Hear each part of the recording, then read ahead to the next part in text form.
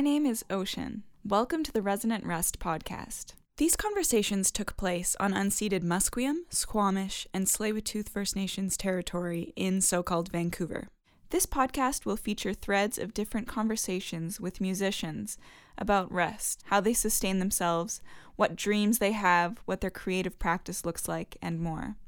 I am super excited and grateful to be making Resonant Rest with the support of the team at Grounded Futures as their podcaster in residence. In this teaser, you'll hear me talking with my amazing guests, Vanessa Lafan, Angelica Solomon, Kealoha Nolani, Carmina Ray, Thomas Holler, Michael Tylo, and Tanya Aganaba.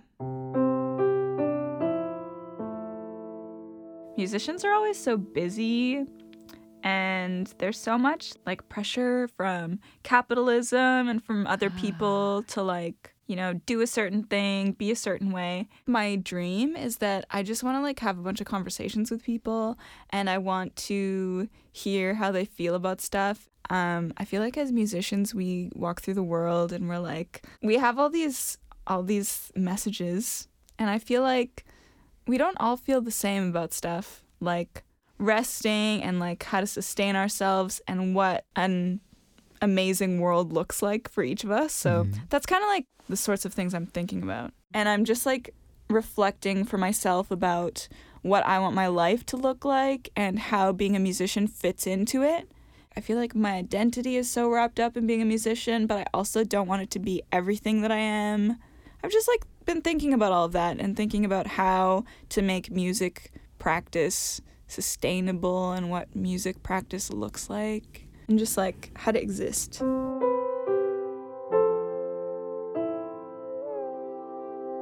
I think those are things that I've also been reflecting on a lot. Yeah. Not just as a musician, but also just as an artist in general. Yeah. What that even means, and living in a world that tries to fit you in boxes of okay, what are you? You're this thing. Okay, now stay as this thing. Yeah. I was born and raised in Taiwan, and I immigrated here into so-called Canada when I was 11 in 2006. I've been a multidisciplinary artist my entire life. I've never saw art forms as being separate. To me, they're just ways of creating and expressing and playing. And it wasn't until later on when I was trying to apply for grants and things like that I realized I had to put myself in a category to be recognized as such. But yeah, I love expressing through music. I write. I like to paint and draw and make videos and take photos and dance and move. And to me, it's all just a part of the same thing. It's what links it all together is less about the form and more about the why, the purpose of why I'm doing it, what it represents, and yeah, the message that's in it or the feeling.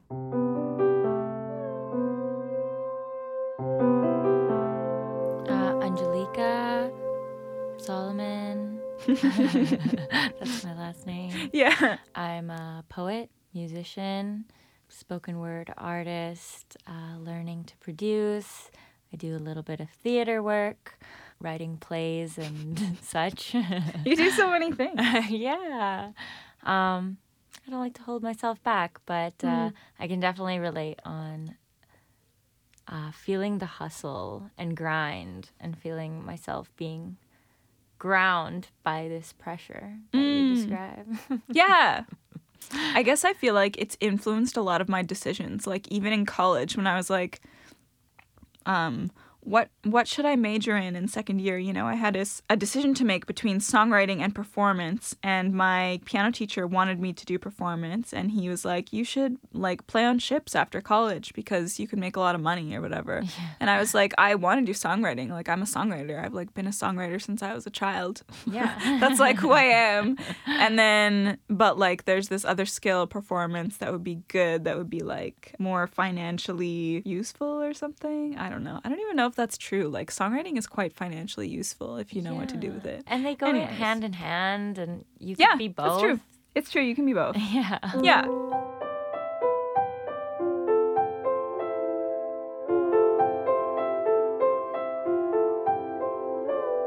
I actually am now that I'm kind of where I am, I feel like I am who I'm supposed to be, and I've been supposed to be me, like how I am right now for forever, if that makes sense. But like I moved to so-called Vancouver like 6 years ago from Tsleil-Waututh Nation, which is where part of my ancestry hails, which is so-called Prince George, like 10-hour drive north of here.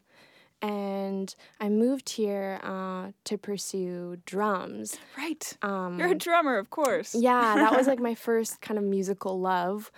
And then, to be honest, like the urge to like grow beyond that seed had been like pressing for a while. And then, yeah, it kind of blossomed after I graduated from CapU, and I took a couple years to just really slow down and like, I mean, it wasn't like a choice.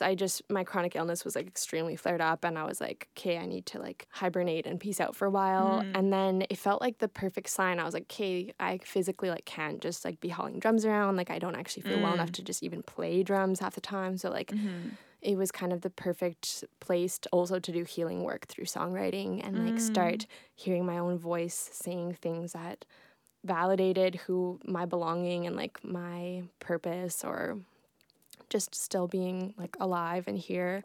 And yeah, so then the songwriting bug definitely came and that was beautiful.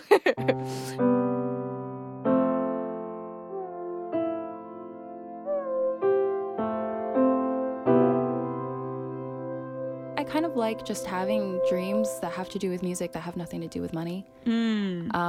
I just want to release my songs, and obviously that costs money, so at some point it does. You do want to kind of break even at least, and even being able to play shows means you want people to show up, so you need money to advertise. But for the most part, I just don't want to lose the enjoyment of writing, and I did for a while, and performing, because it becomes this like, what's marketable, what do people want?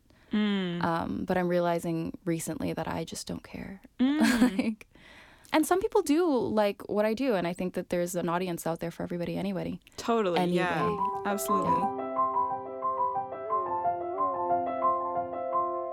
I guess a lot of musicians I know have a diverse portfolio of incomes, from these projects and that project. And so knowing you don't know when things are going to happen and when they're not going to happen. Nothing's steady except the fact that we're working all the time.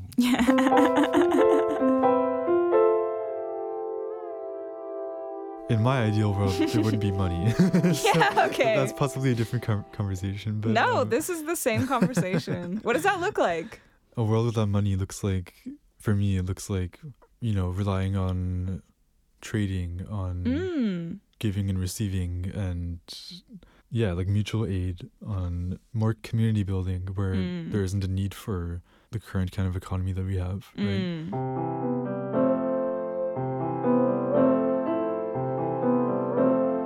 Some of the things you mentioned in terms of like me being a person who is active in the community and like trying to quote unquote help the community. A lot of the truth that is in my shows stems from those relationships and those spaces that I find myself in. So I organize with the Defund 604 Network, which is an abolitionist organizing group based in so-called Vancouver that is organizing to defund, dismantle, decarcerate, and abolish the police in its entirety, because we believe in a police-free future and a future that is free of all forms of state and police violence. Yes. I also am a member of VANDU, which is the Vancouver Area Network of Drug Users.